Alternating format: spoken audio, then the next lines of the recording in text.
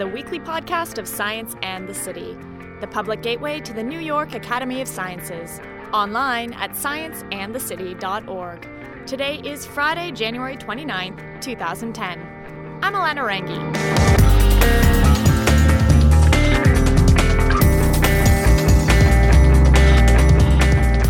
ADHD, or Attention Deficit Hyperactivity Disorder, affects somewhere between 5 and 10% of all school-age children. While there's medication that can help children focus and be less impulsive and restless, there has yet to be any therapy or medication that has a lasting effect into adulthood. That's right, adulthood. Recent research links ADHD to an underdeveloped region of the brain, a region that doesn't just heal as children get older. Jeffrey Halperin is a professor of neuropsychology at Queens College in New York. He's been researching ADHD for more than 30 years and is looking for long-term therapies for the disorder. This week, we visit his preschool program at Queens College, a research trial using behavioral therapies to stimulate the brains of preschoolers with ADHD, hopefully helping their brains grow and develop in ways they normally wouldn't. Let's face it, for a lot of us, winter means hibernation, which, if you're anything like me, involves your couch, a woolly blanket, some pay-per-view, and some comfort food. But get out of the house, Science in the City fans! On February 16th, we've got the second event in our Girls' Night Out series. We're bringing you NYU's Marion Nessel, an expert in what we eat and why. She'll talk about the science of diets and nutrition and the politics of food. So instead of eating those potato chips on the sofa, you can learn about them instead. And you'll know they'll be there when you get home. Tickets are going fast, so get yours today online at www.nyas.org/girlsnightout. Hey there, how are you? Good, how are you? Hey, Tommy. Hey. The treatment lab of the Queens College Preschool Project is a pretty happy place, especially for 5-year-old Tommy, who's arrived this afternoon to take part in a study playgroup. Oh, you can throw Maybe out a your phone crocodile there. is in there. No, Crocodile's not in there. No crocodile? Well, Tommy and 2 other children here today are part of a study on ADHD, or Attention Deficit Hyperactivity Disorder. I'm Jeffrey Halperin. I'm a professor in the Department of Psychology at Queens College, and I'm the director of the Queens College Preschool Project, which is an ongoing longitudinal study of preschool children at risk for ADHD and other behavioral disorders. I got started with ADHD and behavioral disorders back in the early 1980s, actually. I had been working until that time primarily with animals and doing animal research and neuroscience research with animals, and got introduced to the world of ADHD and child psychopathology at New York State Psychiatric Institute, where I began working back then, and I just found the whole area fascinating. And what was particularly interesting for me, coming from my background, is that this was a clear example of a disorder or a difficulty that children were having related to development that I was very interested in, related to brain function, clearly a neurologically based disorder, and one that we didn't know a lot about back then, and we probably still don't know a lot about. What is known is that ADHD is estimated to affect between 5 and 10% of all school-age children. That's a lot. It's a disorder that can be diagnosed as early as age 3. Children with ADHD have trouble listening, focusing, remembering information, or completing tasks. They're restless and fidgety and chatty. They tend to interrupt and be very impatient and often embody the phrase, bouncing off the walls. But ADHD is a sliding scale, and some children may have a harder time than others. The disorder has a definite genetic link, and it's based in the brain, which means, unlike previously thought, children don't outgrow the disorder. We know that it's developmental in nature, that it's very early emerging. I think at this point it's fairly clear that it's not just a childhood disorder as we thought at one point. Back in the early 1980s, when I began this adventure, we thought that kids would hit puberty and magically outgrow it. We know that's not the case anymore. For a good number of the children who have ADHD, it persists well into adolescence and adulthood. So it's really thought of much more as a lifetime or lifespan disorder. It's neurologically based. It's not bad parenting that causes ADHD, as perhaps was once thought. Parenting affects how children do and develop, no question about that, but certainly it's not parenting that causes ADHD. There are plenty of medications to help children with ADHD calm down and focus, but these are all temporary solutions. One of the things that's really clear, or becoming clearer at this point, even if you're successfully treated as a child with medication, it doesn't seem to have much of an impact on long-term outcome. Medication helps symptoms, attention, hyperactivity, impulsivity at the time of treatment. Stop the medicine, everything comes back, and there's very little evidence, although people have certainly been looking a lot, but very little evidence to suggest that there's really a long-term benefit. So Jeff and his team are looking for other solutions for ADHD, and they're looking to the brain. The brains of children with ADHD are developmentally different than the brains of a non-ADHD child. What are the precise neural substrates? We don't really know, but there's been a lot of theories floating around. The primary places that people have been looking at, or regions, have been these what are referred to as frontal striatal pathways, looking at the relationship between prefrontal regions of the brain, sort of the executive function regions, and the striatum, which is very involved in motor control and motor regulation, and how these things interact seems to be important in ADHD. We've recently proposed a somewhat different theory of what we think is going on in ADHD, which we don't know yet whether it's right or not, but at this point we have several grants from NIH testing this theory. I guess at the core of this theory is the idea that what causes ADHD and what affects the trajectory or maybe makes it get a little better over development are different brain regions. We posit that there's subcortical, lower down in the brain, region that's dysfunctional probably at birth, and that's what's causing ADHD, and that's a real dysfunction that stays there, that doesn't really change much, and doesn't get much better with development. However, overdevelopment, the cerebral cortex, the frontal striatal pathways, the prefrontal regions, those all develop over time and really continue developing through early adulthood at least.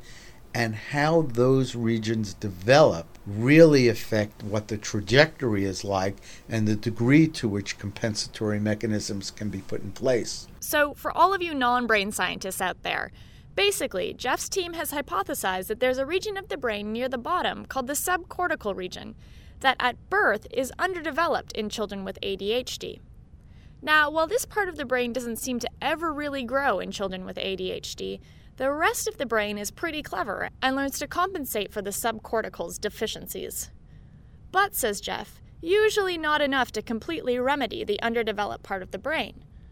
So, he wondered, what if they could stimulate the brains of children with ADHD, encouraging growth and connections that might not normally form?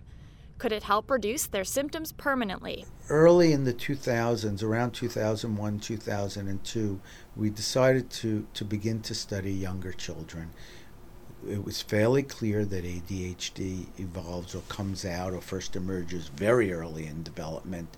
And the idea was that if we could really understand ADHD as it was first emerging and developing, that might be the appropriate time to think about developing interventions. Now, a treatment study that we're just getting started on is really based on the notion that environmental influences can affect brain growth and development.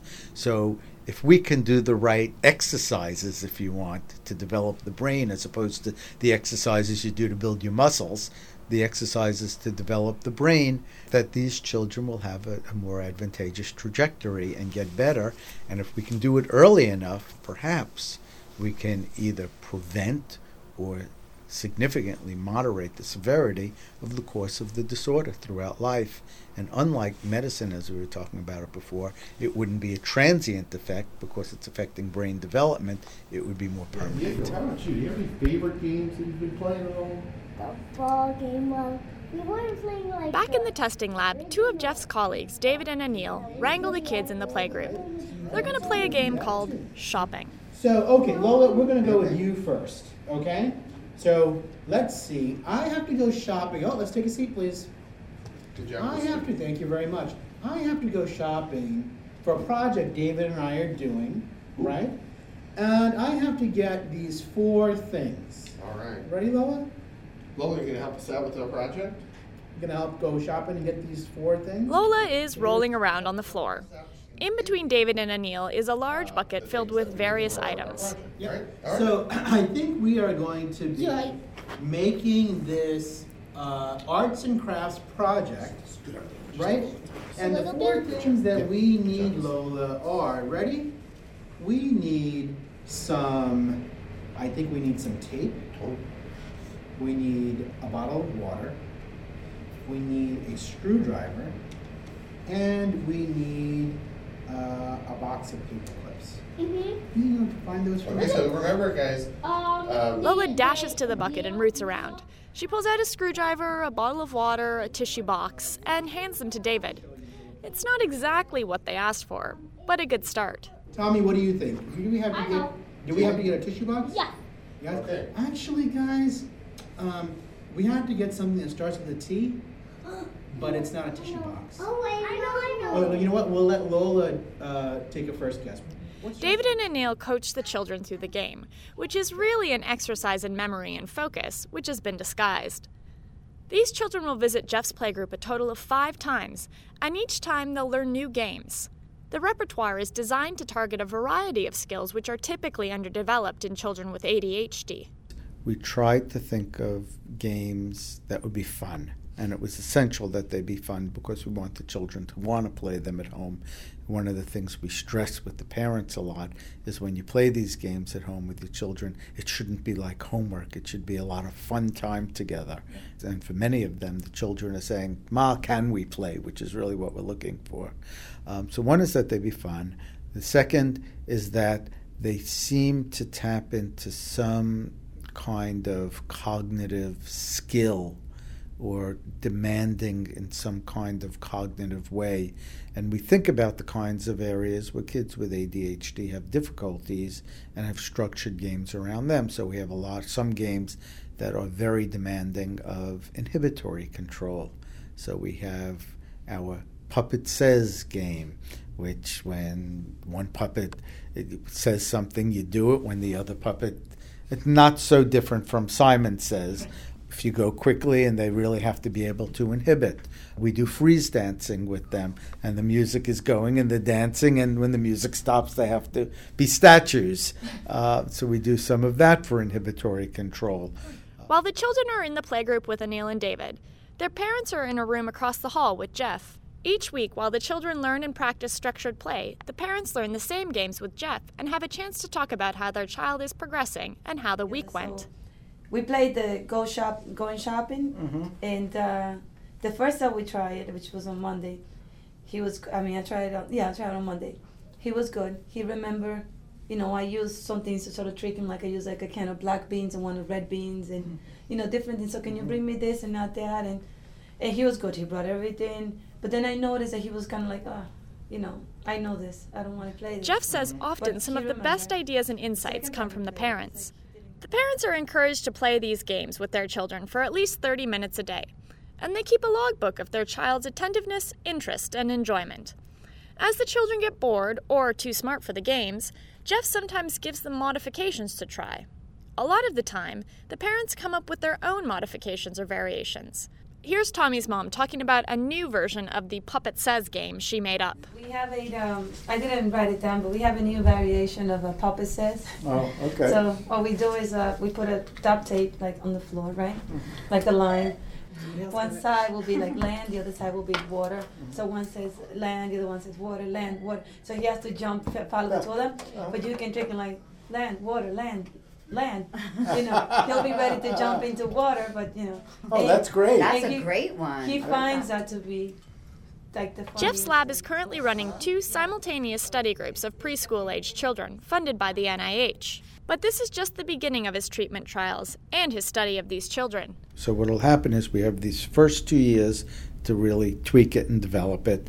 Then the next 3 years to really run what one would call a clinical trial. So we'll get behavioral ratings, are ADHD symptoms getting better? Is it lasting after the treatment ends for 1 month and 3 months? And so we're seeing real behavioral change in addition to them just playing the games. The next step after that is to really go back and go for a larger grant, which would do a similar, although larger, clinical study along with probably neuroimaging, probably functional magnetic resonance imaging, fMRI, or even structural imaging of DTI, looking at fiber growth in the brain, and really seeing if we can get real measures of brain change and brain development in these children. And that's really the goal. And can we show an association between behavioral change and brain growth and brain development, and really much longer follow-up? Of course, in the ideal, what we're looking for isn't just to get short-term efficacy or effectiveness, which one can get very easily with medicine or behavior modification, but really something that's going to change the trajectory of the disorder for the child over their lifespan. This round of Jeff's treatment trials will wrap up in the next month. Then he and his lab will start analyzing the data and planning for future trials. While it's still too soon to know exactly what's happening in the brains of Tommy and his playmates, Jeff says he's optimistic about what they'll find. And, at the very least, everyone seems to be having fun. For Science in the City, I'm Elena Rangi. You guys are already off to a great start. Thanks for listening. Science in the City is a non-profit program of the New York Academy of Sciences. This means we need your continued support to keep bringing you this weekly podcast series, as well as the rest of the Science in the City program, like our events and our website. For more information on Academy membership and to support Science in the City today, log on to scienceandthecity.org/donate. As always, we'd love any feedback you have for us here at Science in the City. You can send us an email at scienceandthecity@nyas.org, or you can leave us a voicemail at 212-298-8654. See you next week.